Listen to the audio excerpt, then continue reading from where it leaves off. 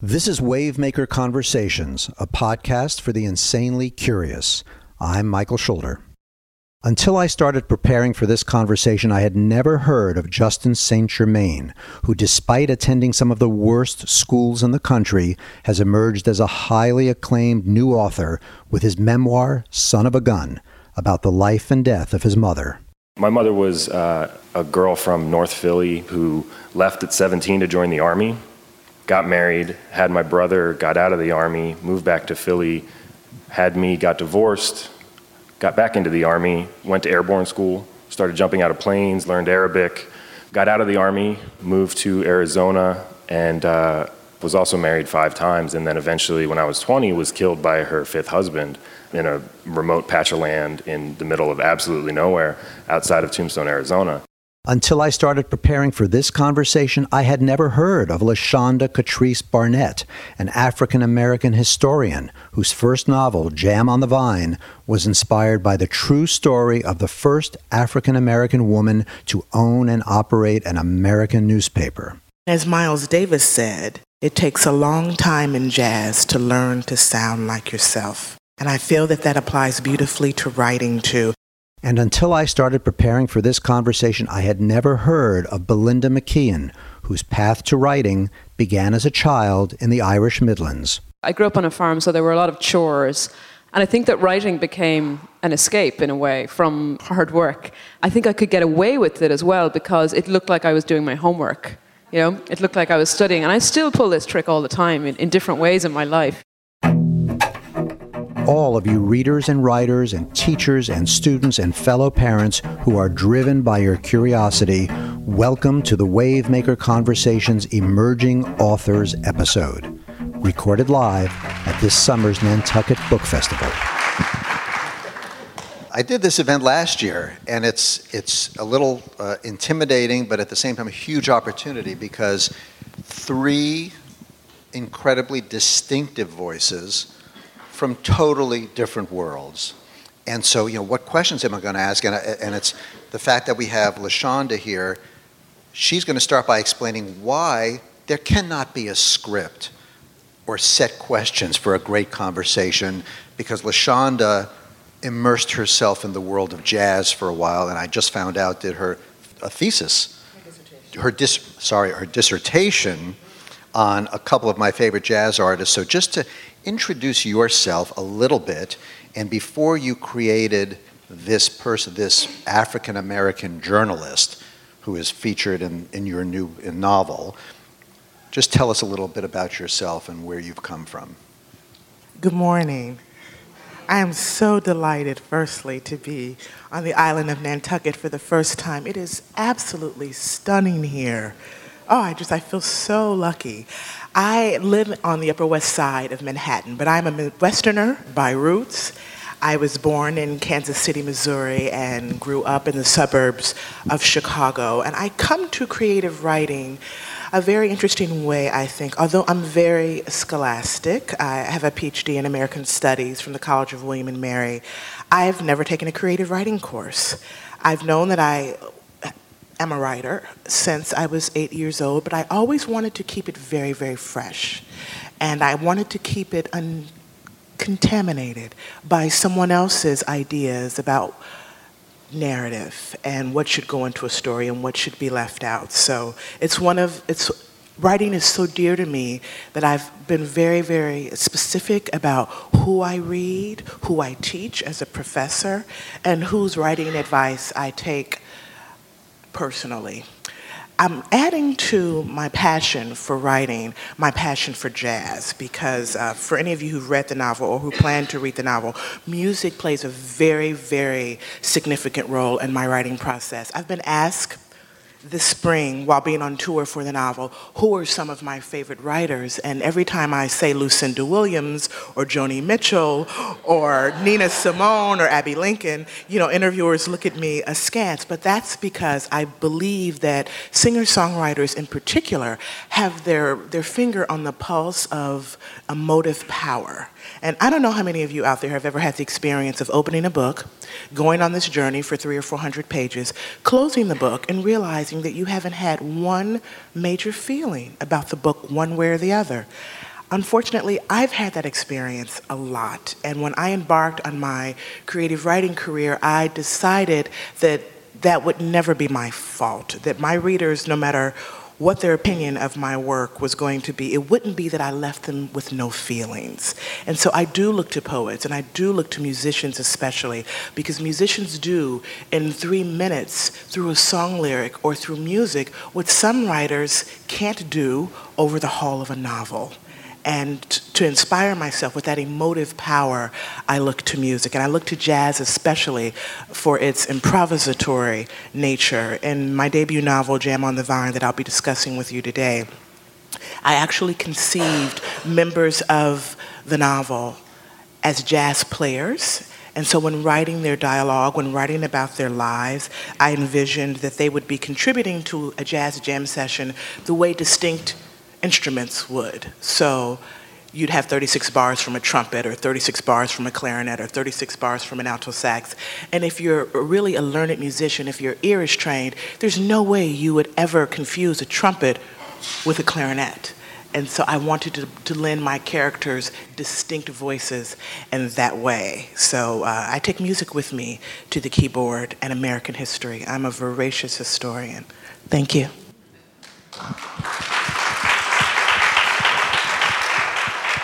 And by the way, what instrument would you consider yourself to be?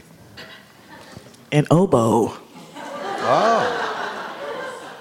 My 16-year-old daughter plays the oboe, and I can tell you it is hard to get a great sound out of that oboe. But she does it. She does it. So. And as Miles Davis said, it takes one of my favorite Davis quotes, it takes a long time in jazz to learn to sound like yourself. And I feel that that applies beautifully to writing too. There are many writers, you know who they've read in their first or second novels because they're emulating them in a way, which is a form of flattery, but as wonderful as Edith Wharton is, we don't need two Edith Whartons. We need Edith Wharton and LaShonda.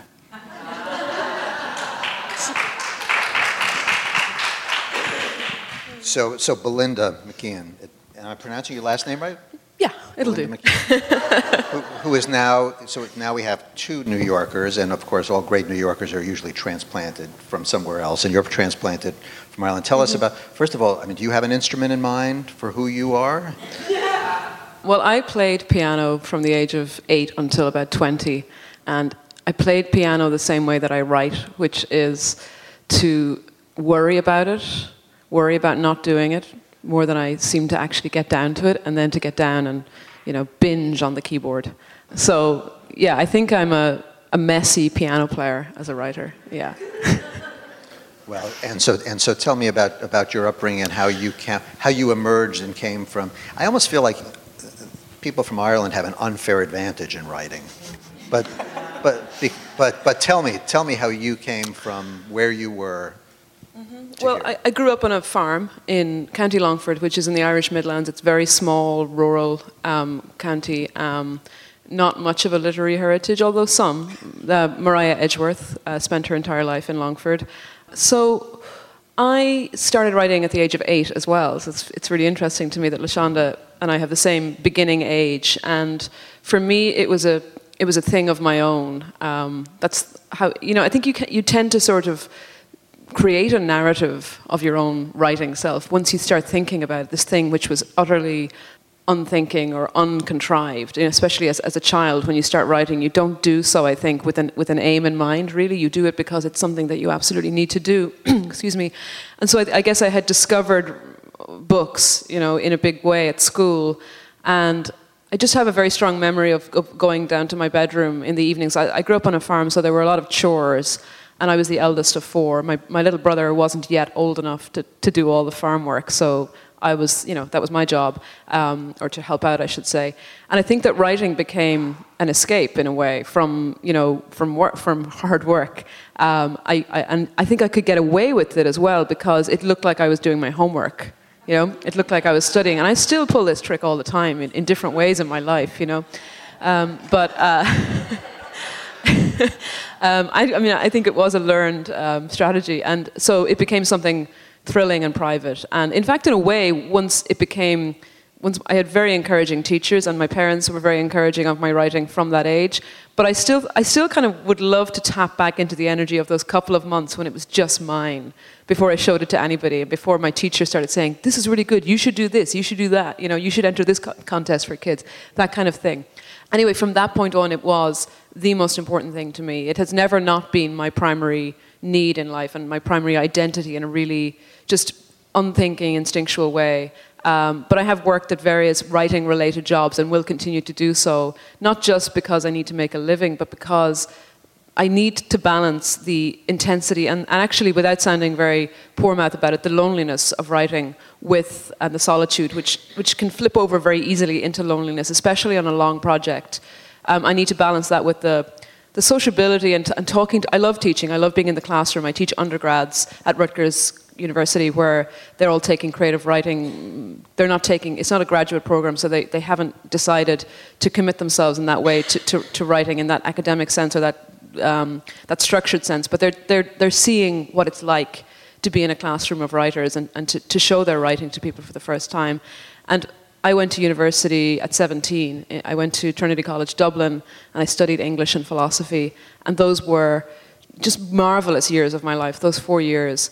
Moving to a different city, moving to a city, moving to a new place, having to find my own way, but also discovering reading and discovering the ways to think about reading and writing that were utterly new to me, that just hadn't been a possibility before because of the way the Irish high school system is structured. It's very much kind of focused on learning things by heart and regurgitating them on exam papers. There wasn't much room for independent thinking. So at university, that all changed, and it was just wonderful. And my second novel, Tender, is written out of that time. It's partly autobiographical. It's much more about a very intense friendship, which flips over into a codependent, messed up relationship, than it is about the enormity of, you know, that sense of things opening up at university. But it is partly autobiographical in that my protagonist is a young woman from the county that I come from. She goes to university. She wants to be a poet, and she's sort of discovering things about herself and about the world. And then she meets with a young man who opens her world up further. But actually, because of the time and place and because of the sociocultural context, things are shutting down as well. I don't know whether this is the right time to talk about the subject of the novel or maybe later.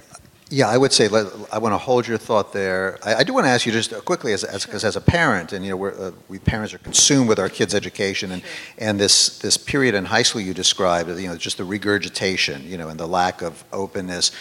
Did that in some way, though, benefit you in any way, or just make you hungrier for the experience you got in college, or was it just, no, I just wish my high school experience had been different? I really don't think it did, and I don't mean, you know, I don't like being negative, but I don't think that I think it really held me back, and that it took me a good year or so to really loosen up once I got to college and to sort of, to university and to open my eyes and think, oh wait, I shouldn't actually do it that way. That's not what thinking is.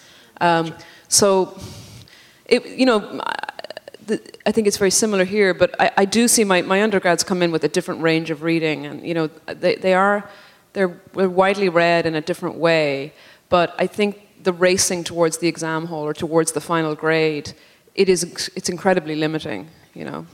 So we have one writer who started at the age of 8, another writer who started at the age of 8, and Justin, how old were you when you started writing? I can't really remember. I think it's still sort of, I don't really know the answer to when I really started to become a writer. It still sort of bewilders me to think of myself as one sometimes, especially when I'm at a writers' festival and identifying as a writer. I don't know, I grew up in rural Arizona, in Tombstone, home of the gunfight at the OK Corral. And so on one hand, I grew up really steeped in narrative and these Western myths. On the other hand, I went to some of the worst public schools in the country, and the idea of being a writer was not really a possibility. I remember my career day, my senior year of high school, there was a plumber, and there were people from every branch of the service, and there was a community college recruiter. And so it wasn't exactly like being a writer was, on my on my mind then. But then I think in a way that a lot of people maybe wind up doing, I went to University of Arizona, and then I took a creative writing class, a fiction class, and then sort of went from there. That was the beginning of my real interest. And I was also I was a journalist. I feel like I've defected to, my book's a memoir, so now I'm sort of a nonfiction writer. But I sort of defected from journalism and from fiction in that order. I thought I was going to be a journalist at first. I minored in journalism, and I worked at my college newspaper, and then I got an MFA in fiction writing, and then came sort of late to nonfiction, especially. I guess I was 28 or 29. But the roots of your writing, it struck me because, first of all, early in your book, and again, the book, the premise of the book is it's a horrible story. It's the murder of your mother. And somehow you emerged from it. Not only that, but you describe your own upbringing as being one in a community of essentially white trash, is the term you used. So here's a guy from, and nobody uses that term. There's one comedian the redneck. You're a redneck if? Jeff Foxworthy. Jeff Foxworthy. That's as close as I've ever heard in public to people talking about themselves as white trash. And yet what really struck me was you talk about when your mother was murdered, you started making entries in a journal that you had already been writing. And this was at the age of, 19? Yeah, I just turned 20. So 19. So you were already writing, at least we've got that, at 19, not for credit, just for yourself, right? What kinds of things were you entering there? Did you consider yourself in some way a writer at that point, or why were you keeping a journal? I didn't think of it as a public act at the time. I think it was a processing mechanism, essentially, and I had this inclination to document things in writing. But I think I was still making a distinction that it was very much a private act, that it was not, and I still make that distinction. That's one of the things I teach nonfiction writing. And one of the important distinctions I try to make with students is the writing that's for therapeutic purposes or for yourself, and the writing that's for a reader, that's for an audience. And so it wasn't until I was keeping pretty extensive journals, which wound up being very valuable when it was time to reconstruct the story for the purpose of writing the book. But it took about 8 years in between writing it for my own private sort of reading and writing it for an audience. So again, I'm sorry to bring it back to the parenting thing, because I have 3 kids in this developmental age, and they're from, middle elementary school through high school, and we parent. How many parents in the audience? Wow. Okay. Well, so we often think, what can we do to instill this kind of appetite for reading and writing? And so far, from the 3 of you, I haven't heard the word parents once. So tell me, did this all come from within you? Because if it did, I'm going to take a break. Their answers in a moment on Wavemaker Conversations, a podcast for the insanely curious. Back to our emerging authors in a moment. First, our guest LaShonda Catrice Barnett gives us a sneak peek at the novel she is working on right now. I wrote a trilogy of plays called The Appropriate Ones, and one called Menemsha, which is a little place on Martha's Vineyard. Sorry. One called Menemsha will be staged at an off-Broadway theater in Manhattan called Stage Left. And all 3 of the plays are about an interracial family in America. All 3 of the plays deal with race, because it is the wound that will not heal in America until we rip off the Band-Aid and let it breathe, talk about it. It is a play about an interracial lesbian couple who live on the Upper West Side of Manhattan, and they raised a black son who is now a college graduate, a man of the world, and is experiencing what it's like to be a black man. And in his experiences, he sort of turns against his white mother, which is deeply, deeply painful for the character of June. And so the play Menemsha unfolds when the family is vacationing on the vineyard, and the white mother and the black son go toe-to-toe, and it's very dramatic and very painful. And the other thing that I'm working on is my Gilded Age novel called God's Follies, and it's also inspired by real women, women's history. There was a famous jewel thief in Manhattan, a Jewish jewel thief by the name of Frederica Mandelbaum. She was known as Queen of the Fences because she could get in any apartment in Manhattan, and so could her thieves. And at the same time that she lived, and she lived on the Lower East Side of Manhattan, there was a black woman in Harlem named Queenie. So there was Queen of the Fences, and there was Queenie, who was the first black person to set up a numbers bank. And in my novel, I have these two women meet, and they are vying for Manhattan's underworld. But they eventually work together, and they pull off the heist of the century. That's the new book. Another wonderful case of Jewish African-American cooperation.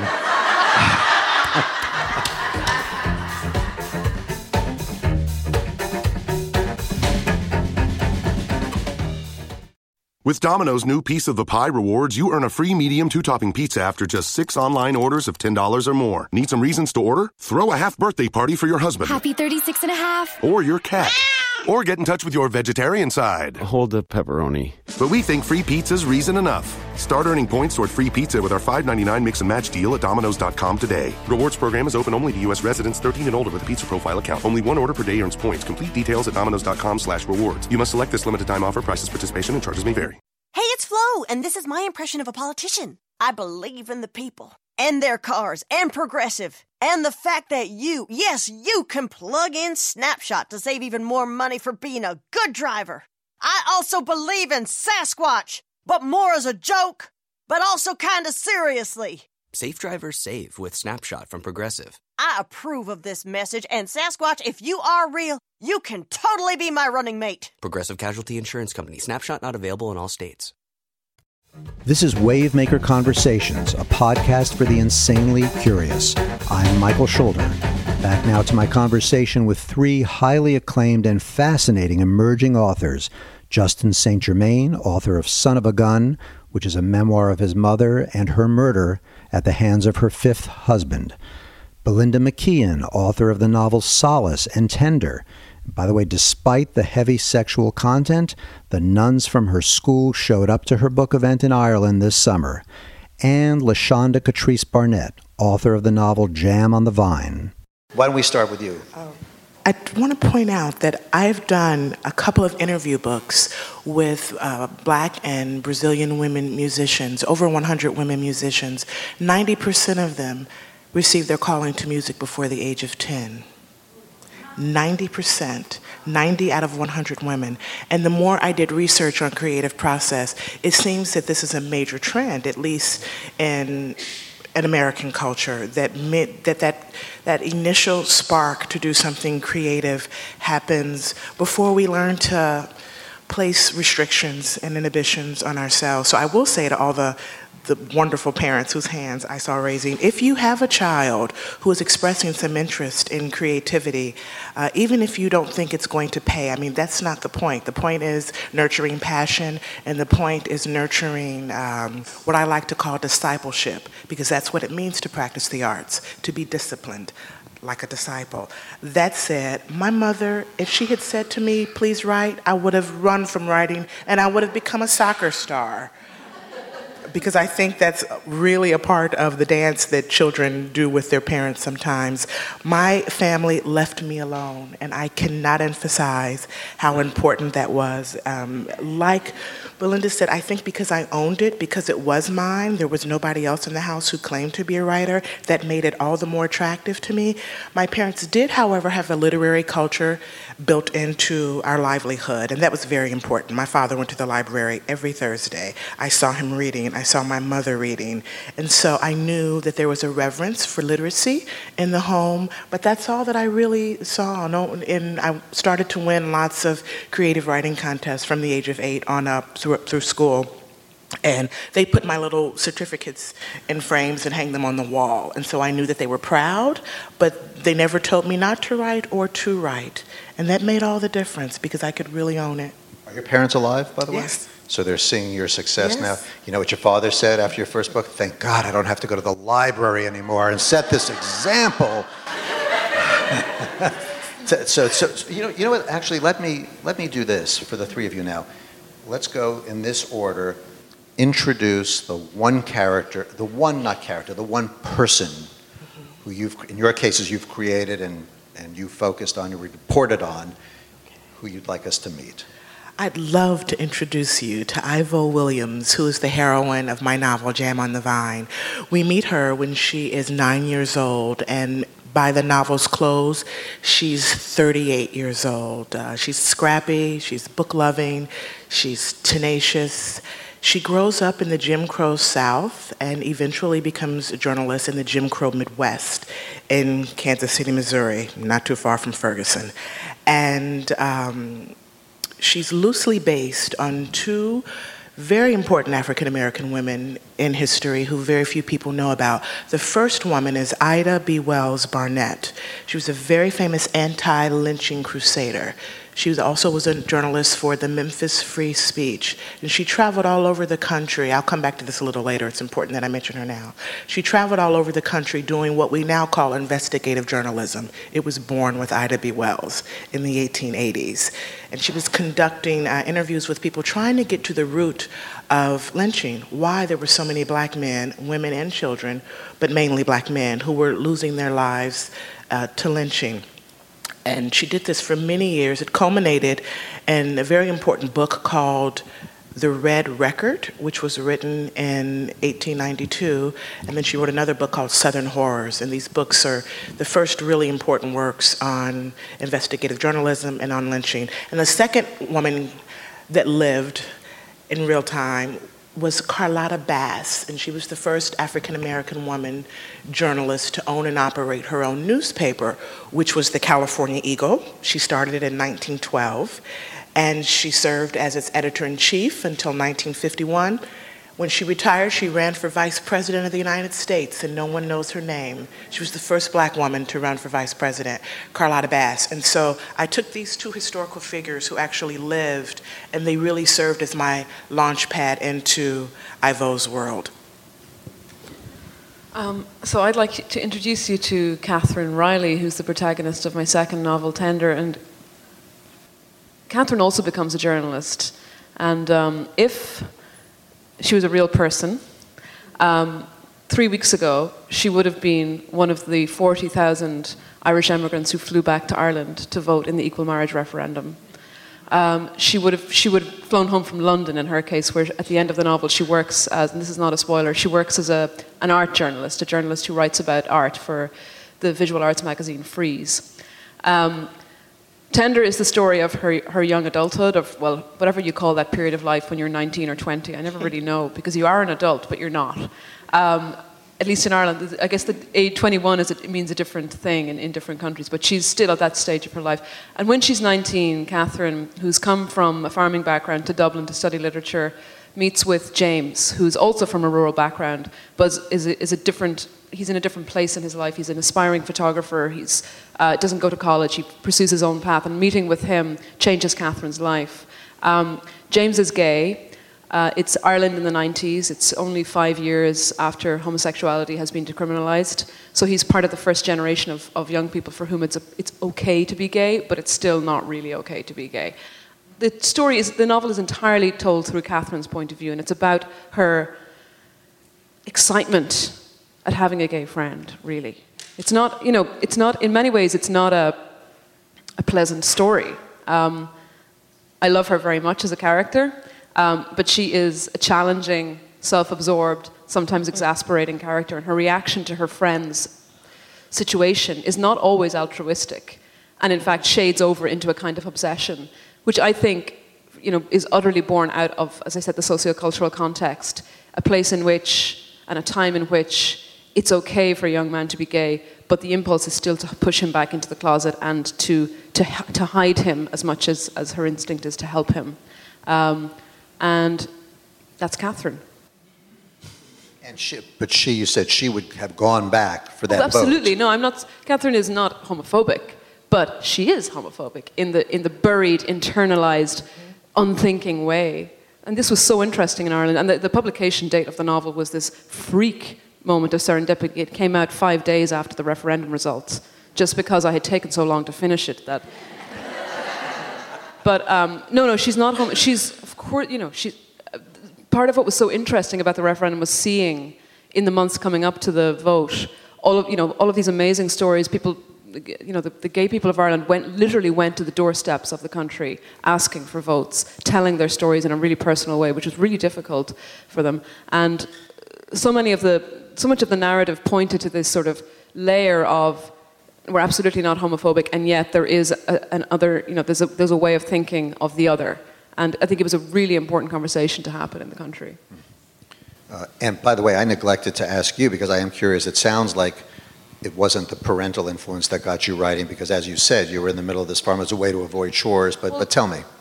And that is and isn't true, because listening to LaShonda, I mean, our stories of coming to literature are actually quite similar. You know, my parents were also library goers. We went to the library from the age of 3 or 4. I knew how to read before I went to school. My mother taught me to read. So there was this really constant, gentle shepherding of the word and of literature, even though they themselves were not literary. My parents were not literary. They left school at 15. You know, it wasn't there for them in the way, but they decided, not in any way in a pushy or forceful way, that reading was going to be massively important to their kids. And so I became a writer, and they were, they remained delighted about that. They were at my book launch in Ireland 2 weeks ago, very proud and happy presences. We are the Athenaeum. I mean, this is really one of the greatest libraries I've ever been in, and it's thrilling. It's thrilling to be here, not only in this great hall where some of the great figures in history have spoken, but downstairs throughout. It's an amazing place. So now it's sort of changed my perspective a little bit, that what this place might be producing at this very moment downstairs, or might be generating. But going to you, Justin, again, we certainly can't call the people in your books characters. I mean, this is a work of reporting. And tell us, and there are a lot of people we'd be very interested in meeting from your story as theirs. I guess you want us to meet your mother most of all, but tell us. Yeah, it's a pretty easy answer for me. I would introduce you to my mother, who is really the subject of the book. It's called a memoir, really for lack of a better term. I always thought of it from the beginning more as a biography, as sort of an investigative biography, my story of finding out who my mother was. And my mother was a girl from North Philly, from a sort of difficult home life, who left at 17 to join the Army. Met a tank driver in Fort Knox, Kentucky, got married, had my brother, got out of the Army, moved back to Philly, had me, got divorced, got back into the Army, she went to airborne school, started jumping out of planes, learned Arabic, became a counterintelligence analyst, I guess you would say. Got out of the Army, moved to Arizona, and then became a small business owner in Tombstone.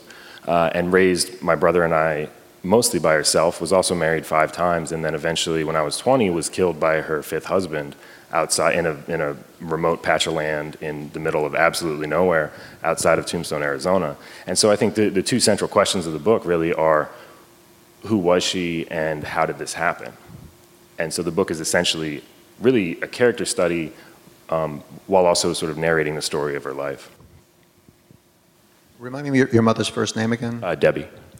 And so, and just elaborate a little further, because this whole relationship she had with men, and you sort of had a sense of it, it sounds like, but didn't quite realize, just how much jeopardy she was in terms of the men she chose. But tell us a little bit more about that, because you really discovered a world that is repeated place after place after place. Yeah, it is. And I think for me, the book is also the story of just one sort of case study in how domestic violence unfolds. And so when we grew up, I had a few abusive stepdads, and she had a few abusive boyfriends who she didn't marry. And so at some point, it just becomes, it becomes sort of, as horrible as it sounds, you get used to it. It doesn't seem that abnormal. And it doesn't seem like that much of a threat. And then by the time things got really bad in like the last 6 months of her life, I was at college. And so I wasn't necessarily aware of everything that was happening. And of course, part of the sort of effects of domestic violence is that often the victims are actively working to sort of conceal it, even from their children.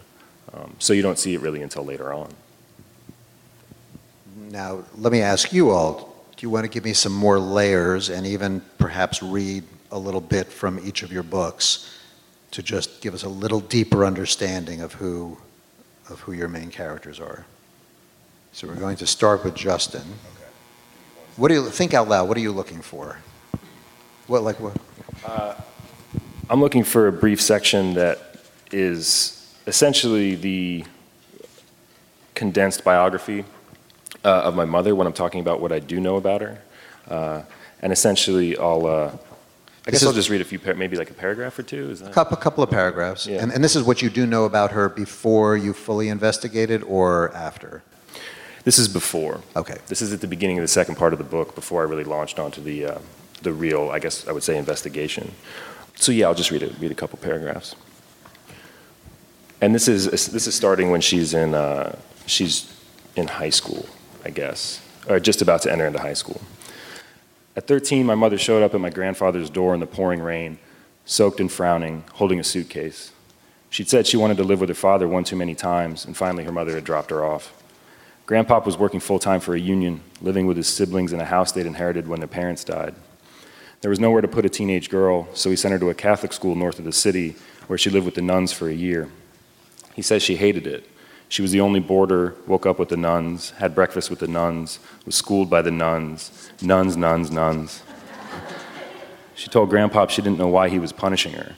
He told her one day she'd have kids and she'd understand. After a year of picking her up every weekend and bringing her home, hearing her complain about boarding school, Grandpa bought a condo and my mother moved in with him. In public school, she twirled a baton, chased boys, got into trouble. Grandpop says he came home once and found some burnout boyfriend sitting on his couch drinking a beer. The boyfriend offered him one and Grandpop kicked him out. At 15, my mother was picked up in Washington, D.C. by a cop who saw her walking down the street with her best friend at 2 a.m. She'd been hitchhiking to Haight-Ashbury. That was 1973, Grandpop says, a little late for the free love, but she didn't know that. She didn't know much. He let her stew in the holding cell for a night and sent bus fare. Belinda? Okay, so I'm laughing about the nuns because I went to a convent school, and when my book was launched in my hometown last week, yeah, was it last week? Yeah, it was last week. And here I am in Nantucket. But all of the nuns came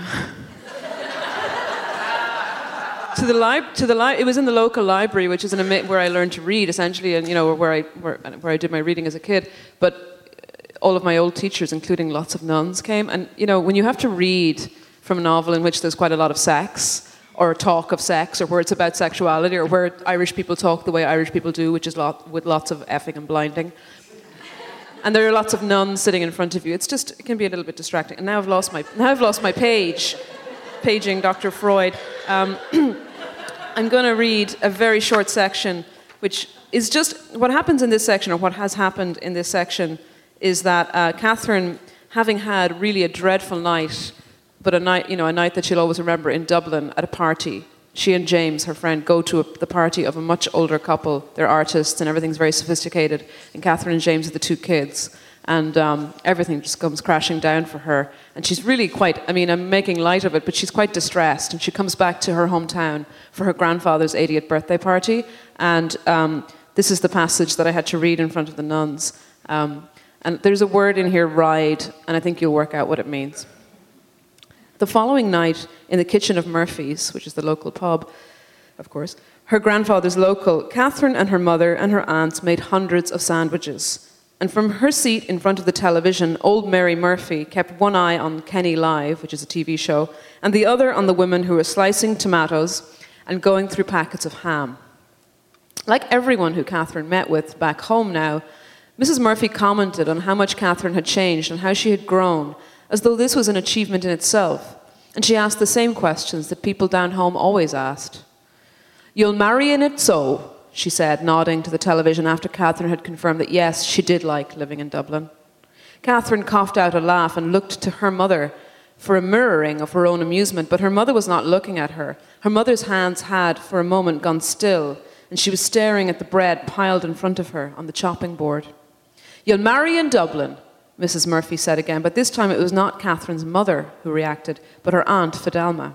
"Oh, do not, Catherine," she said, wrinkling her face into a grimace, "if you know what's good for you." "Sure, you don't know Dublin," her other aunt, Monica, said. "I'm not talking about Dublin. said Fidelma, working a bread knife through a tower of salad sandwiches. I'm talking about riding. Fidelma, Monica and Catherine's mother spluttered in unison.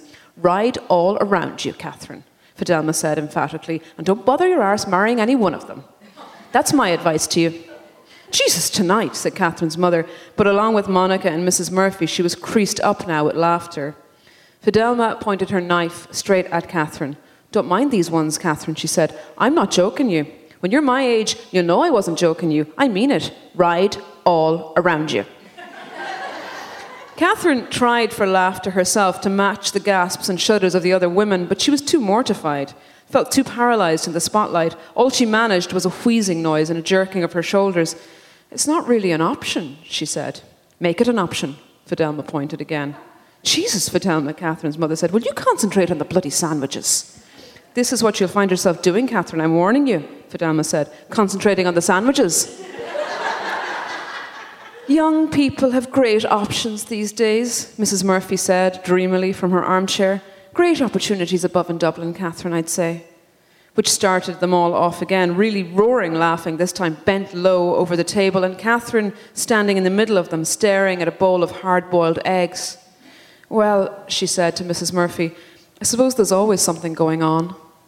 Ride them backwards, Fidelma said.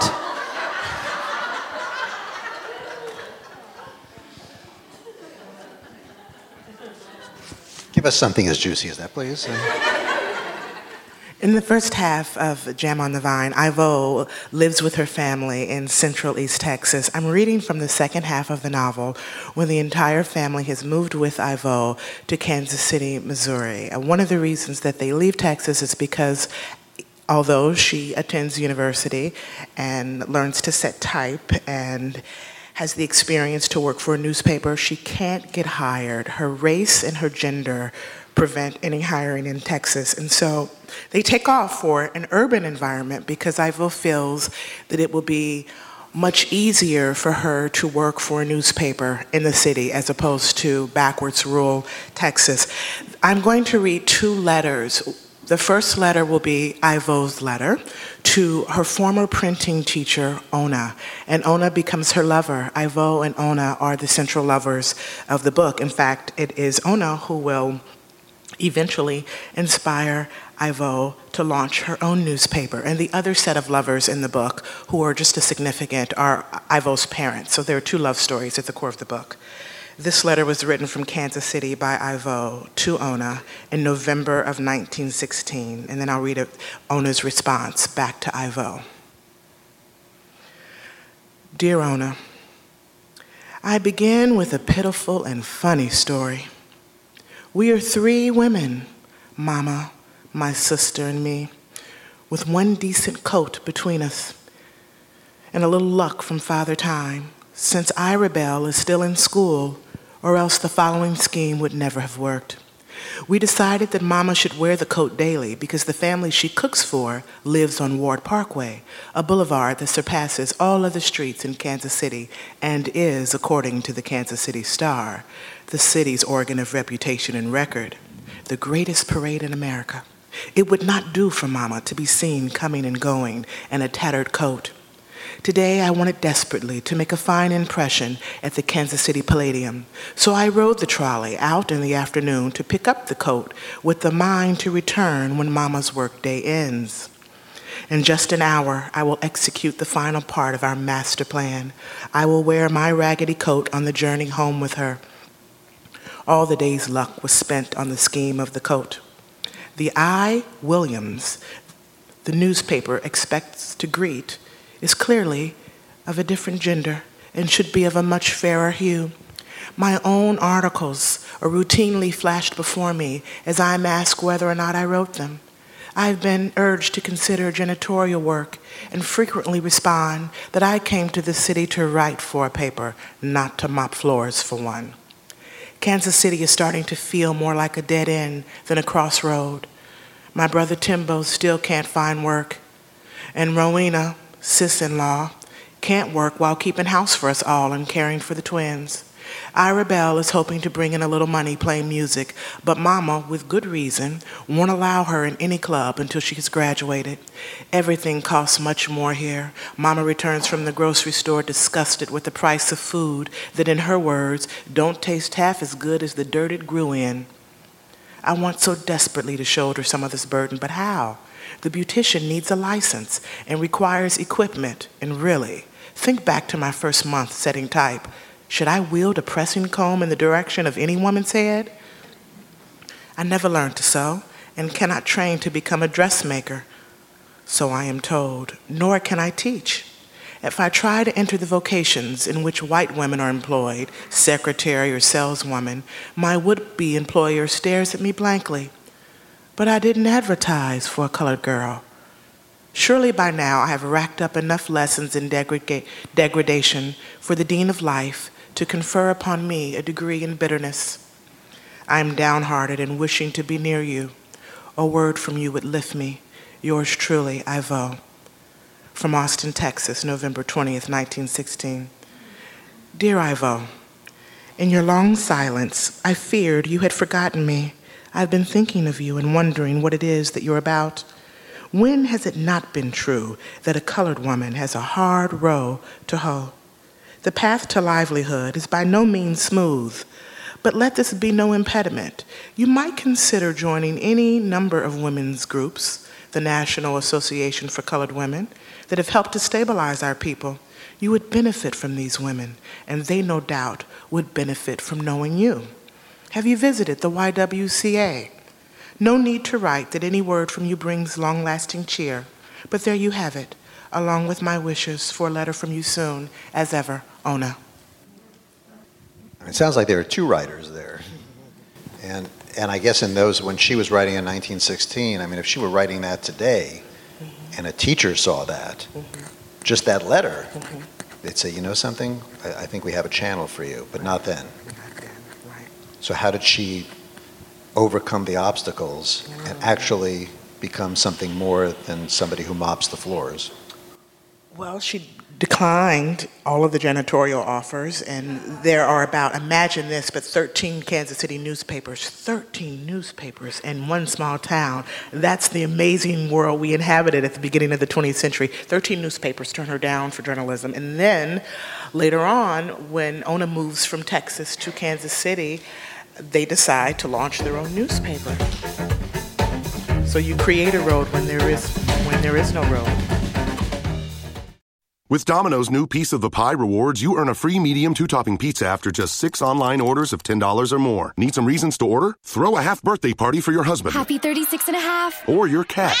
Or get in touch with your vegetarian side. Hold the pepperoni. But we think free pizza's reason enough. Start earning points toward free pizza with our $5.99 mix and match deal at Domino's.com today. Rewards program is open only to U.S. residents 13 and older with a pizza profile account. Only one order per day earns points. Complete details at Domino's.com/rewards. You must select this limited time offer. Prices, participation, and charges may vary. Hey, it's Flo, and this is my impression of a person having a phone conversation in the elevator. What? Yeah, no, I'm in the elevator. The elevator! Yeah! Anyway, I bundled our home and auto insurance through Progressive. No, bundled! We're gonna save big bucks now. No, bucks! Bucks! Bundle your home and auto through Progressive and save. Hello? Hello? She hung up. Progressive Casualty Insurance Company affiliates. Home insurance provided and serviced by other select insurers. Back to the conversation.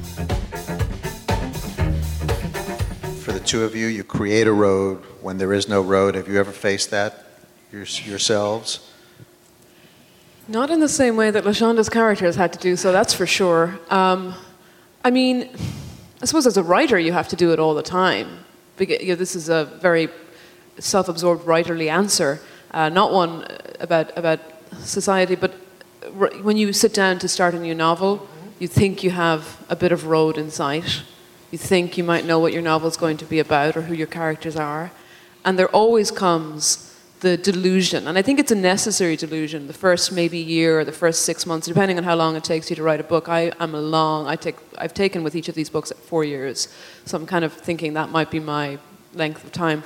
But the first year, you must work all the time, but there's so much delusion, like you think you have it. And then comes the awful moment when you realize, this isn't the novel. I've written so much and this is not the novel. I'm actually just starting now and I have to sort of start over. And it's a pretty painful moment. And if you have a spouse, they go through hell in that week. And, my husband is by the pool in the hotel at the moment because he has earned that luxury. But, I think that would be my answer to your question. I think it's probably like I say, it's a very writerly answer. It's an answer about process, but there is a moment of realizing that everything you've done is nothing. And that's absolutely essential. If you didn't do the nothing, you wouldn't get to the material or the world that emerges and remains. And I should say, in fairness, internal obstacles are often as formidable as external obstacles. So, yourself, Justin? I'm afraid I also have a writerly answer to that. I faced that, I think, when I started to write a memoir without really knowing it, because I've been writing fiction. I've been writing short fiction specifically. I've been working on a book of short stories set in Tombstone that were not especially autobiographical. And I had gotten an MFA in fiction. I had been sort of studying fiction, reading almost exclusively fiction for years, and then I set out to write a memoir and realized I had no idea what a memoir looked like. And so I just had to read and steal sort of relentlessly from other writers. And just read. I probably read, 100, 150 memoirs in a year or two. And the thing is if you steal from enough people, then nobody notices. So that's kind of how I approached it. But in fairness to you, your writing style is very much, when you read Justin and you hear him, that's the same voice. That's your voice. And I'm really, I'm curiously puzzled at how you got this voice from the upbringing and community where you were raised. Because I would imagine if we got together with the guys you hung out with in those days, we would not be hearing the same voices from these other people. Well, you'd have to go to jail, first of all. I think for a long time I had this idea that I had to be literary. There's this pressure to be literary and to write in this really sort of refined, high style. And then when I read other people who had not done that, I'm thinking specifically when I was at Stanford, I was really tremendously fortunate to have Tobias Wolff down the hall, and he's just a gem of a person and of a teacher, and it was really invaluable to me. I read This Boy's Life, and I thought, oh, okay, you can do this. You're allowed to do this. And so that was really a huge, I think that was probably the moment when I realized that I could actually write somewhat like I might talk. So you went out and got as many voices in your head as you could and then started paring them down. LaShonda, I'm hearing from you, you really, you chose very carefully from a very early age. So that you had this sense that you had to develop your voice. Yeah, but that doesn't mean I wasn't a voracious reader. So I read a lot. And one of the things that I feel has saved me, in undergrad I majored in linguistics and my languages were German and Russian. So I've been reading in other languages since I was 17. And Germans approach syntax very differently than American writers, and English writers approach syntax. And the same is true also of Russian writers. And so I've been paying attention to language on a scientific level, and I've been reading as much as I could since forever. But taking that into a classroom and generating a story and workshopping it, that is something I was very clear that I was not going to do. It was just too precious for me to do that. And I wanted to keep very pure my voice. I want to open it up to you all in a couple of minutes, but I just have two questions that occurred to me. First of all, South Carolina is now in the news, and I just thought that from your backgrounds, you might have some particular insight. We haven't revealed the part of your book that talks about gun culture. Certainly, in terms of race, this is a central issue in this. I don't want your reaction. What would Ivo, your reporter, what would her take be on this story? And in a sense, you'd have to transport her I do. Well, Ivo would be brokenhearted, and I just have to say that my book was going to press last fall when all of the Ferguson stuff was happening on television. And at that point, I had a tour of 13 cities. And then as Mike Brown's story began to unfold, my tour grew to 56 cities because of the timing of the book. Ivo is practicing as a journalist in Jim Crow, Kansas City, and so her feelings would be on fire. She would not be surprised by what happened at the AME Church in South Carolina, but what she would do is she would write editorials overturning the line of logic that the gunman used. The 2 points that he made when asked to justify why he did what he did was, number one, blacks are taking over the country, and his experience in South Carolina was that they were taking over. And number two was that African American men were raping white women. That is, for any student of African American history, that is the oldest line of logic. Gail Biederman, a fantastic historian, wrote a very important book called Manliness and Civilization. I think it's one of the most important books written about Jim Crow culture in America. And in it, she talks about the fact that black men's primitive sexual nature has always been one of the reasons why they've been hunted by white vigilante groups and also by police officers. And we can add to that everyday citizens. Ida B. Wells Barnett, who was one of the journalists I spoke of a little bit earlier, when she started what we now know as investigative journalism, and she was traveling around the South going into black communities and finding out about these lynching victims, what she discovered and reported was that these men were towers in their community, that they were preachers, that they were store owners, that they were school teachers. And so she used the logic that lynching was used to destabilize black America because the best men in the community were the men who in fact were being plucked from life. What's interesting about the gunman is that, people want to call him crazy. He's not crazy. He's very aware of Southern history, and he used a justification that has been used for over 150 years. Look at his victims. 6 were African American women. So it doesn't make sense that he used the logic that he would have shot all men if he was concerned about the flower of white womanhood. And so we can turn that over on its head. And also the idea that blacks are taking over. The Confederate flag, there's been a lot of hubbub about this in the news. The Confederate flag is still waving in South Carolina. I went to graduate school in the South. I can tell you that every other car has a Confederate flag bumper sticker, and that there's all kinds of residual from the Civil War South in southern states. So I find it fascinating that he feels that African Americans are taking over, because there's absolutely no evidence of that when you were in South Carolina. Everything actually harks back to 19th century America in a very bizarre way. Ivo, if she were living and practicing journalism today, she would write about these things. She would drag the facts out into light the way good journalists do. And she'd risk her life reporting it, and she'd do it over and over and over. And she would probably chastise the government, which she does in the book, during all of the race riots that break out in 1919 in the novel, which also happened in real life. She takes Calvin Coolidge to task, and she asks, where is the legislation for lynching, which unfortunately we never saw in this nation. So what we witnessed in Charleston, that was a lynching. You don't need a rope to lynch. You can lynch with a knife. You can lynch with a gun. Lynching is extra legal, unlawful violence on another human being. So that 9 people were lynched. We're not using that word because we all want to get away from that legacy in America. I want to get away from that. We all do. But that's the truth of what happened. And Ivo would report the truth.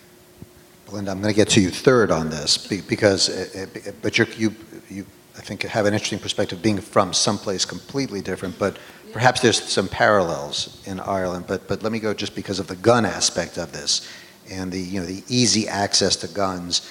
You grew up, you've been to gun shows, you grew up in that climate where there was a scene where, how old were you when you opened up case, and it was the gun that you owned, right? Oh, yeah.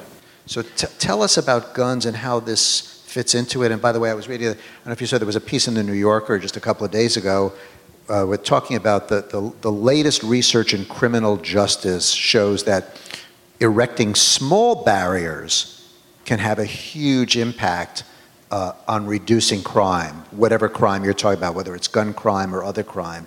Just small barriers help. But tell me about your experience in the gun culture. Sure.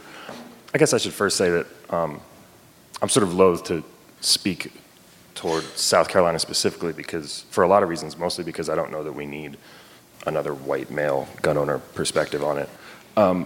But in gun culture specifically, I think I'm in a very interesting position, and I often feel almost unique in this, in that, I am the son of a murder victim, and she was killed with a gun, but I'm from a place where if you didn't own a gun, it's almost an affectation. Literally every single person I grew up with owned guns. And so that puts me in a strange middle ground in American culture and in the gun debate. And I think one of the really telling things while I was researching the book, there's a whole thread about Wyatt Earp and the gunfight at the OK Corral and trying to sort of destabilize that myth a little bit. And the really interesting thing about the gunfight at the OK Corral to me, for the purposes of the book, is that it was a fight over gun control. So there was a lot of gun control in the frontier West. As a matter of fact, Tombstone banned carrying guns in the city limits because of a lot of gun violence. And it was not controversial. And so what happened that day, essentially, there were a lot of other things that went into it, but the basic logic of that gunfight was that the Clanton gang brought guns into town, and Virgil Earp was the town marshal and went down there to take them away because they were violating a gun control ordinance, and a gunfight erupted. And so I thought that was really telling. I'm obviously I think I'm maybe the only gun owner I know. I also own a rifle and a shotgun, and not a handgun, which might seem like a fine distinction to other people, but I don't actually think is, because I actually hunt occasionally. But I might be the only gun owner in the country who also believes in gun control. I think, it ought to be significantly harder to own one than it is to own a car, maybe. It sounds ridiculous that we need to debate that, but I think that's kind of my perspective. Although I also do, I have unfortunately, I do think I understand gun culture in a way that's really disturbing to me, in the sense that, the thing that really scares me about the sort of radicalizing of gun ownership since the 60s, roughly, and the fact that ordinance could never be passed in modern day rural Arizona. Arizona now, in the last few years, since my mother's death, legalized concealed carry with no permit. You can carry a gun around. You don't need any sort of legal document. And then even in the wake of the Safeway shooting, when my former congresswoman was shot in the head, then legalized carrying guns into bars. And so, and one of the things that really haunts me about that is that, it's I don't agree with any part of it, but I do understand on some level that it's also a class issue, that it coincided, the extreme radicalizing of gun ownership and of the NRA as an institution has coincided almost exactly with the economic stratification of America. And gun owners are largely working class people. And I think one of the real reasons, if they were honest about it, that they own guns is because it's one of the last reasons people like us have to fear them. So now I'm really interested in what you have to say, Belinda, because you're immersed in this culture now. Are you an American citizen now? I'm not an American citizen, okay. no. So tell me your perspective on listening to this. I'm actually shaking having listened to LaShonda in particular. I just, what I would say is that I started to think, what would my character say, right? Which sounds probably like a really bizarre question to ask. I think that Catherine, as a journalist, would at first think, it's not for me to say anything. And it would at first think, I shouldn't say anything, in the sort of whereof we cannot speak, therefore we must be silent mode. And I would hope that she would, if she's going to be silent, it would be so that she's listening really carefully and that she's learning and that then she begins conversations. Because, when Michael first mentioned that maybe I could contribute in some way to this aspect of the conversation, my instinct was like, oh no, I shouldn't say anything. My book is not, there's nothing that emerges out of my novel that in any way would relate. But actually, I wrote about a country in which discrimination is a poison and acted as a poison. And that's what discrimination does. That's what prejudice does. That's when you have a community who are being, and I should say also that part of the aspect of Tender is the Troubles, the Northern Irish Troubles. And I think what we're seeing here in the United States, if I may, is a war on black people. These are acts of terrorism. I did think, when I read about the shootings and when I read the coverage, it did flash across my mind, those times growing up in the 90s in Ireland when the news would come on and it would be reported that a gunman had walked into a bar and murdered 10 people and walked out again. And then you thought, well, tomorrow there'll be another murder. There'll be another mass murder in that way. And I did think, it is for African Americans, it is the same terror that you cannot go to church, you cannot go to the supermarket, you cannot go to your kids can't go to school. It's not safe because tomorrow morning there may be another guy with a gun who walks in. That is war. And in a society where that kind of hatred is at work, it doesn't just poison and destroy the lives of those who are oppressed and those who are in danger. It destroys the fabric of the entire society. This is partly what I didn't articulate myself very well because I find that I'm not yet able to talk about the internalized homophobia that was so much a part of Irish society in the 90s when this book is set, but as the last few months revealed, still is. But what that kind of discrimination does is that it doesn't just affect the young, say for example, the young gay people who are directly affected by it. It affects the young straight people who are watching discrimination at work and are growing up in a society which is not equal. Nothing is okay in a society like that. It may look okay, it may look completely normal, it may look functional, but it's not okay. And the effects will keep coming out generation after generation in really insidious and dangerous and damaging ways. And that's why the conversation, I don't even know what to say. We have to keep talking and listening to each other. Can I just add that I'm really deeply touched by what Belinda just said, and that last, it's not okay. I wish I could get t-shirts. I'm going to start putting a hashtag on it's not okay, like Black Lives Matter, because I think she really hit upon something. What really, after reading all of the reporting about Charleston, what really got me the other day, which made me just burst into tears, was seeing the gunman marched out in police custody with a vest on, with all of his dignity intact. And that should have been the way that went down.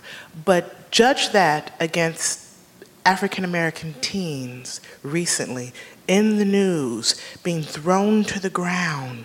Teenagers, we're talking about children with the kneecaps of officers in their backs. And I thought, wow. So if I was a young person, if I was a 17 or 18-year-old black person paying attention to the news this summer instead of goofing off, the juxtaposition of those images of a murderer of 9 people being let out in a vest, protected and with dignity intact, and then a peer of mine being harassed or terrorized, as Belinda appropriately pointed out, by a cop, that would trouble my soul so deeply. I don't know what I would do with that as a 17-year-old. So that's what she means by it's not okay. It's not okay that millions of people are seeing these images.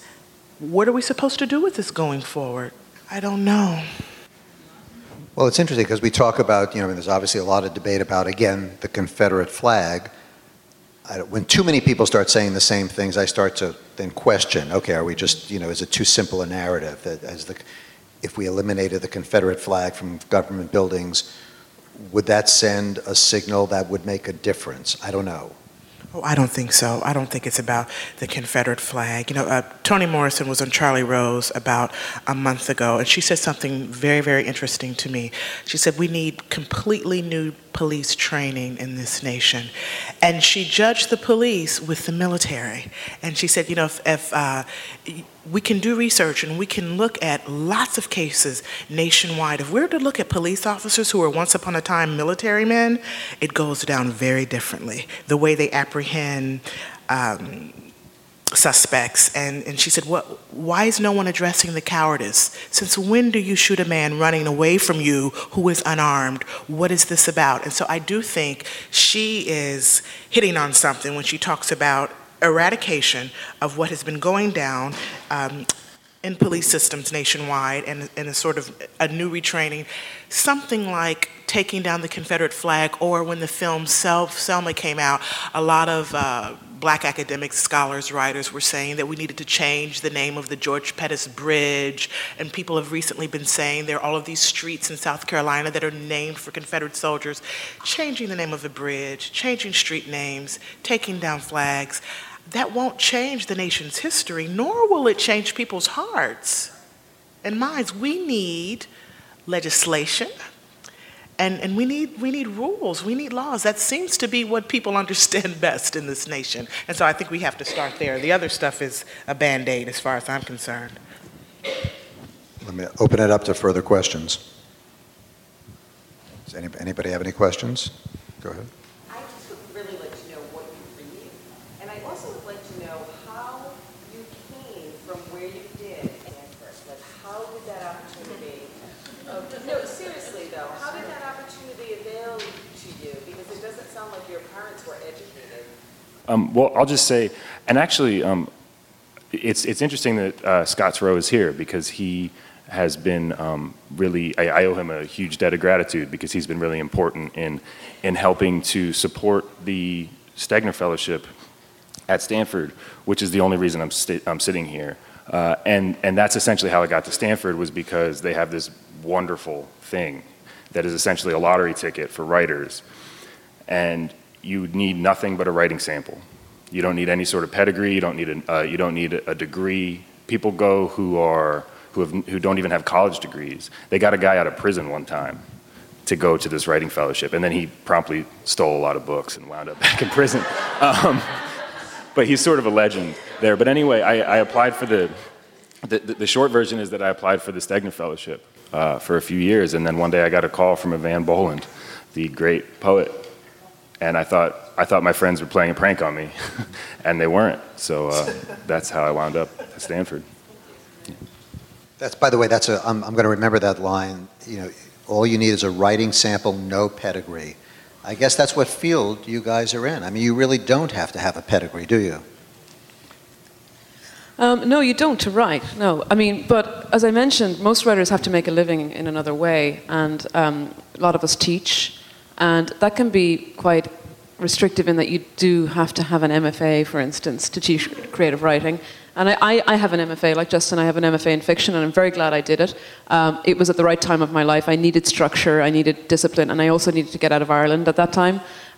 Sounds more dramatic than it is, but I just did. I needed to live somewhere else. I was working as a journalist. My deadline, the way I was meeting deadlines was completely opposite to the way you need to think about a long writing project. So it was the right thing for me at the time. But I think that is a pity, you know, that now it's becoming a career in a way that I think, you know, restricts a lot of really great writers, you know, that they can't go into a classroom because they don't have an MFA or now a PhD in creative writing, which is the next step apparently. So yeah, it shouldn't be a thing of pedigree, but it sometimes can be. And I'm sorry, you're reading to address her question. My reading, everything. I read a lot of poetry. I read a lot of contemporary fiction, you know. I'm actually embarrassingly not that well versed in the classics, and that's something I keep meaning to get around, you know, to resolve or to begin resolving, because you'll never resolve it completely. It's a lifetime of reading. But I read a lot of contemporary poetry and fiction. Yeah, everything I can get my hands on, really. And LaShonda? I'm reading, this is my year for Edith Wharton, because I'm working on a novel set in Gilded Age, New York City. And Miss Wharton left us 38 books, so this is the year of Edith Wharton. I'm reading everything that Wharton ever wrote. And also when I was on tour, a lot of people kept, almost in every city, somebody in one of the bookstores would say to me, "Have you read a lot of Willa Cather?" And I would always say to them, no, I haven't. But because I kept having that name sort of thrown up to me, I am now reading a lot of Cather. The novel that I'm into right now is called Song of the Lark. And it is a fantastic novel about creative process, interestingly enough, an opera singer. I should say, that I have a very deep affinity for the 19th century. I love their usage of language. And right now we're sort of caught up. I'm noticing a trend with a lot of writers for short sentences. it's hip now to really parse your sentences, and I don't like that. I think that we are losing quite a bit of narrative punch, and I think about Rebecca West, who writes these very long sentences, and they're never florid. She never has one superfluous word, and so she's teaching me how to compose a 40, 50, 60-word sentence and have it still be muscular, and I think there's a lot of genius in that. I always swim against the crowd, and so to keep myself sort of versed in the kind of narrative practice that makes the reader feel like she or he is being lowered into a well, I read from the 19th century as much as I can. We're going to have to work on your Twitter vocabulary then, because it's... I'm awful at Twitter because I hate 140 word characters. Yes. Are you interested in hearing how did you manage to get published? It's a very good question, and I have a lot of friends who are very concerned with it. I am not, because I believe that one of the best things that you can do as a writer, early as possible in your career, is get an agent that you would take a bullet for. Sorry. It's the first thing that came to mind. Get an agent that you absolutely love and trust. My agent is always reminding me that it is my job to show up to the computer and to write a sentence, and I trust her so much. She's one of the best in the business. I have Scott Turow's agent. I have Ann Hood's agent. There are about 4 or 5 of us who are represented by Gail Hockman, and she's one of the best in the city. And if Gail told me jump, I would say how high, because that is how much I trust her with my career. It is not a relationship to enter into lightly. I knew that I wanted her. I did not go to an MFA program or take a class. And when I was ready to start publishing, I went to my bookshelf, and I tell people this who are interested in writing, and I started pulling some of my favorite books, and I read acknowledgments, and I kept seeing the name Gail Hockman. I had one agent on my list. I wanted her because she had represented the books that I cherished so much. And then I researched her and discovered she was not taking new writers. She had over 100 writers. She was not taking new writers, and I thought, I will not be denied this woman. So I went to Sewanee Writers Conference in Tennessee, where I knew she would be, and I invited her to my reading, and she came and heard me read and said, "You now have representation." And so I think it was a match made in heaven, and I really do think that author-agent relationship, I cannot stress it, how significant it is, because we're not supposed to worry about things like that. I mean, I tweet and I have Facebook and I do all of these things that I really feel at the end of the day don't matter. It is still word of mouth and Oprah Winfrey that sells books in the United States. And so I really try, and when I'm at writer parties in New York City, I walk away when those kind of discussions begin to inevitably form in parties, because that's not where the energy should be. My energy has to be on craft, on plot, my research. I just can't worry about how the books get into the hands of readers. That's not what I signed up for. That's my field. Belinda? Well, I really like what LaShonda just said about her agent, reminding her or helping her to remember and bear in mind that getting to the page is her job. That's the most important thing for sure. But even getting an agent can be hard, let's face it. It's difficult to get the agent. And I also have a wonderful agent, Peter Strauss, with Rogers Coleridge White in London. And I was very lucky. It's different for everybody. I guess that's what I would say. I mean, my path to publication, because I was a journalist in Ireland, I had some profile, and so when I sent him my excerpt, he already knew of me, and that opened a door in a certain way. So I'm very conscious of the privilege that I had. On the other hand, I've been writing since I was 8. And, I published here and there. I sent short stories out.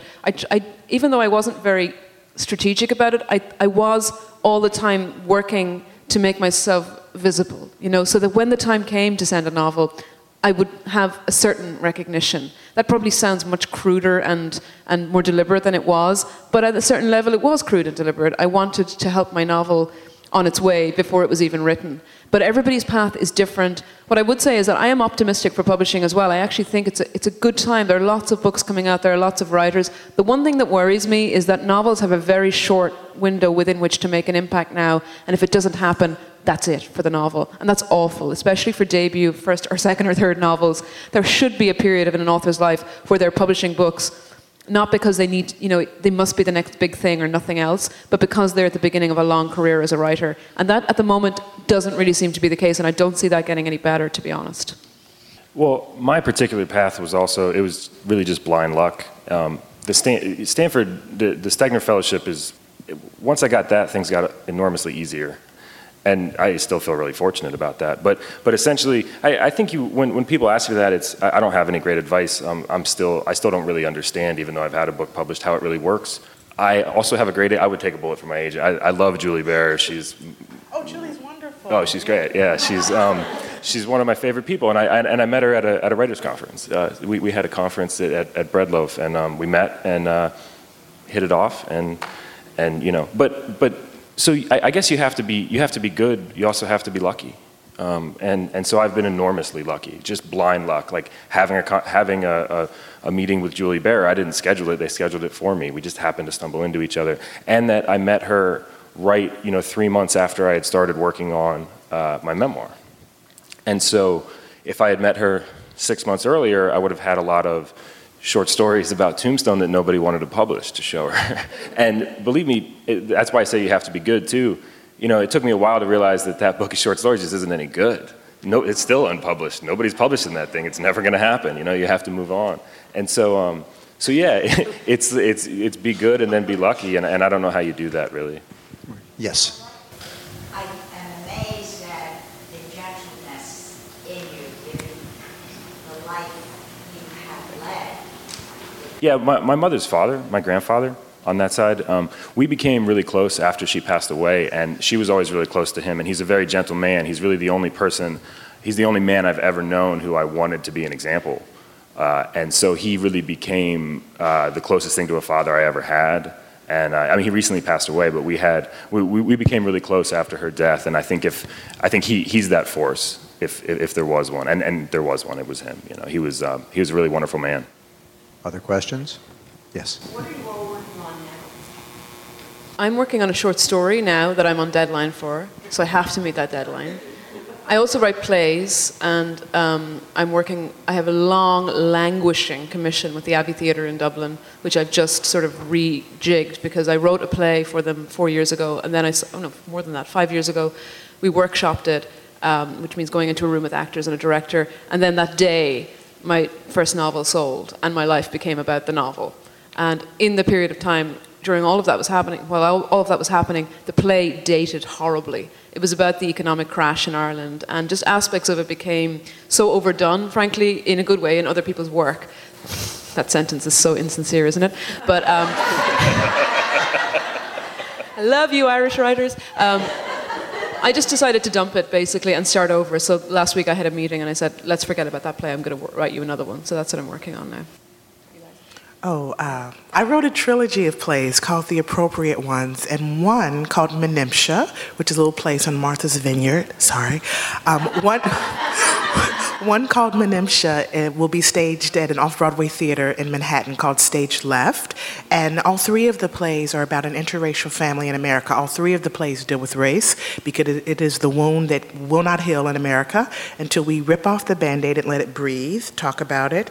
It is a play about an interracial lesbian couple who live on the Upper West Side of Manhattan, and they raised a black son who is now a college graduate, a man of the world, and is experiencing what it's like to be a black man. And in his experiences, he sort of turns against his white mother, which is deeply, deeply painful for the character of June. And so the play Menimsha unfolds when the family is vacationing on the vineyard, and the white mother and the black son go toe-to-toe, and it's very dramatic and very painful.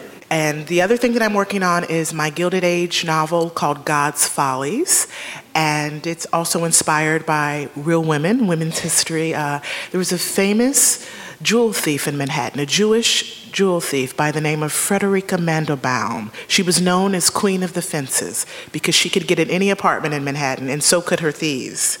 And at the same time that she lived, and she lived on the Lower East Side of Manhattan, there was a black woman in Harlem named Queenie. So there was Queen of the Fences, and there was Queenie, who was the first black person to set up a numbers bank.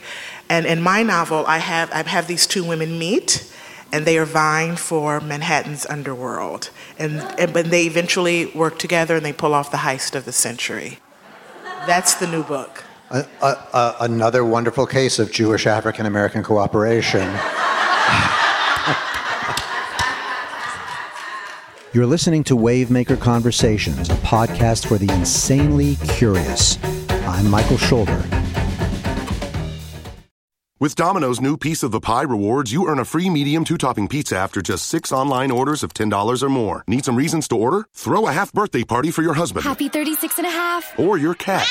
Or get in touch with your vegetarian side. Hold the pepperoni. But we think free pizza's reason enough. Start earning points toward free pizza with our $5.99 mix and match deal at Domino's.com today. Rewards program is open only to U.S. residents 13 and older with a pizza profile account. Only one order per day earns points. Complete details at Domino's.com/rewards. You must select this limited time offer. Prices, participation, and charges may vary. Hey, it's Flo, and this is my impression of a person having a phone conversation in the elevator. What? Yeah, no, I'm in the elevator. The elevator! Yeah! Anyway, I bundled our home and auto insurance through Progressive. No, bundled! We're gonna save big bucks now. No, bucks! Bucks! Bundle your home and auto through Progressive and save. Hello? Hello? She hung up. Progressive Casualty Insurance Company Affiliates. Home insurance provided and serviced by other select insurers. Welcome back to Wavemaker Conversations, a podcast for the insanely curious. I'm Michael Schulder, and this is the Emerging Authors episode recorded live at this summer's Nantucket Book Festival. I'm working on, I'm supposed to say I'm working on a novel, and I am on and off. It's supposed to say. Yeah, well, if just in case my agent hears. Who's your publisher? Random House. Well, I don't have a publisher. I mean, it was a one-book thing, so I don't actually have one right now. But it's about people that work at a resort in Albuquerque and start robbing their customers' houses. But at the moment, I'm working on a very strange essay about, I visited Holcomb, Kansas, and about Truman Capote and In Cold Blood and the sort of legacy of murder writing in America, which is kind of an obsession of mine. I have a final question. Yeah, because we have 2 minutes left, right? I'm going to get it. So I don't. Daniel Menaker's not in here, is he? So Daniel Menaker is really one of the great figures in fiction editing. He was the head of fiction at the New Yorker. His wife spoke here. Yes, Catherine Boughton spoke here yesterday. Anyway, I interviewed him last year. This is a guy who had been reading the classics from a very early age. Read fiction, was an editor of fiction, was head of Random House for a long time. And he's in his early 70s now. I said, what are you reading these days? He said, just nonfiction. I said, why? He said, because I've read so much great fiction that the explosions of recognition, that was his term, I love that term, the explosions of recognition don't come as easily from fiction anymore to me. So I read nonfiction. And so he reads E.O. Wilson, the great biologist, and he reads anything that will teach him something very concrete about the world we live in. How do you all feel about that? Fiction versus now you're going towards some fiction, right? You two are already in the world of fiction. Can you ever see yourselves becoming, you started in journalism. Well, I actually believe that the line between fiction and nonfiction is not actually that strict, you know. And I'm reading a lot of nonfiction. Please, this isn't the time to talk about Brian Williams. It's quite hybrid. I'm sorry. This isn't the time to talk about Brian Williams. No, I'm sorry. That was too easy a shot, and actually I have torn feelings. I mean, without going on, I just don't think the line is that strict between the two. I'm reading Maggie Nelson's book, The Argonauts, at the moment. I'm probably not pronouncing that properly. A lot of the reading that I'm doing, and actually to answer your question more sincerely, I'm reading a lot of women at the moment. I realized, you know, that the Irish literary tradition is very male, and my first novel was very steeped in that aspect of things. And I find myself making a conscious effort to not to immediately read male writers. I think that's how I grew up reading, and I've tried to change that. And somehow that has also synced into reading work that doesn't really care or respect about the boundary between fact and fiction quite so rigidly. Do you see that same blurred line too, or would you ever say, I'm going to take a year and I'm going to become a reporter? 80% of what I read is nonfiction. I love nonfiction. And usually when I go into a real reading zone, I am reading internationally, which I think is so important. I cannot stress enough how American writers should read people who write around the globe. I love Lusophone literature. I love South African literature, Brazilian literature, German literature, Russian literature. So if I'm not reading nonfiction, I'm a historian, so I just gravitate towards anything about history. I love to read history. Being a historian also gives me an advantage on plot. Nobody can write plot like historians. We understand it in a very different way. Not to toot my own horn, but it helps to read history. I understand that comment completely, the comment that precipitated your question, Daniel's question, his comment. There's something about, even if a history book is poorly written, I still come away with something. If I read a poorly written novel, I'm just pissed off. Sorry. I just am. Thank you all for joining us for the writers who have emerged.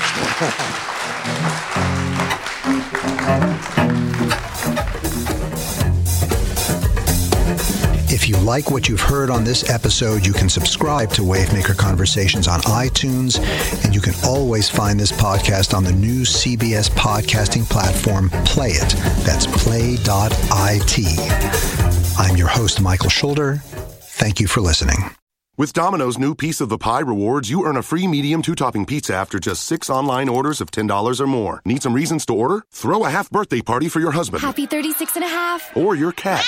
Or get in touch with your vegetarian side. Hold the pepperoni. But we think free pizza's reason enough. Start earning points toward free pizza with our $5.99 mix and match deal at Domino's.com today. Rewards program is open only to U.S. residents 13 and older with a pizza profile account. Only one order per day earns points. Complete details at Domino's.com/rewards. You must select this limited time offer. Prices, participation, and charges may vary.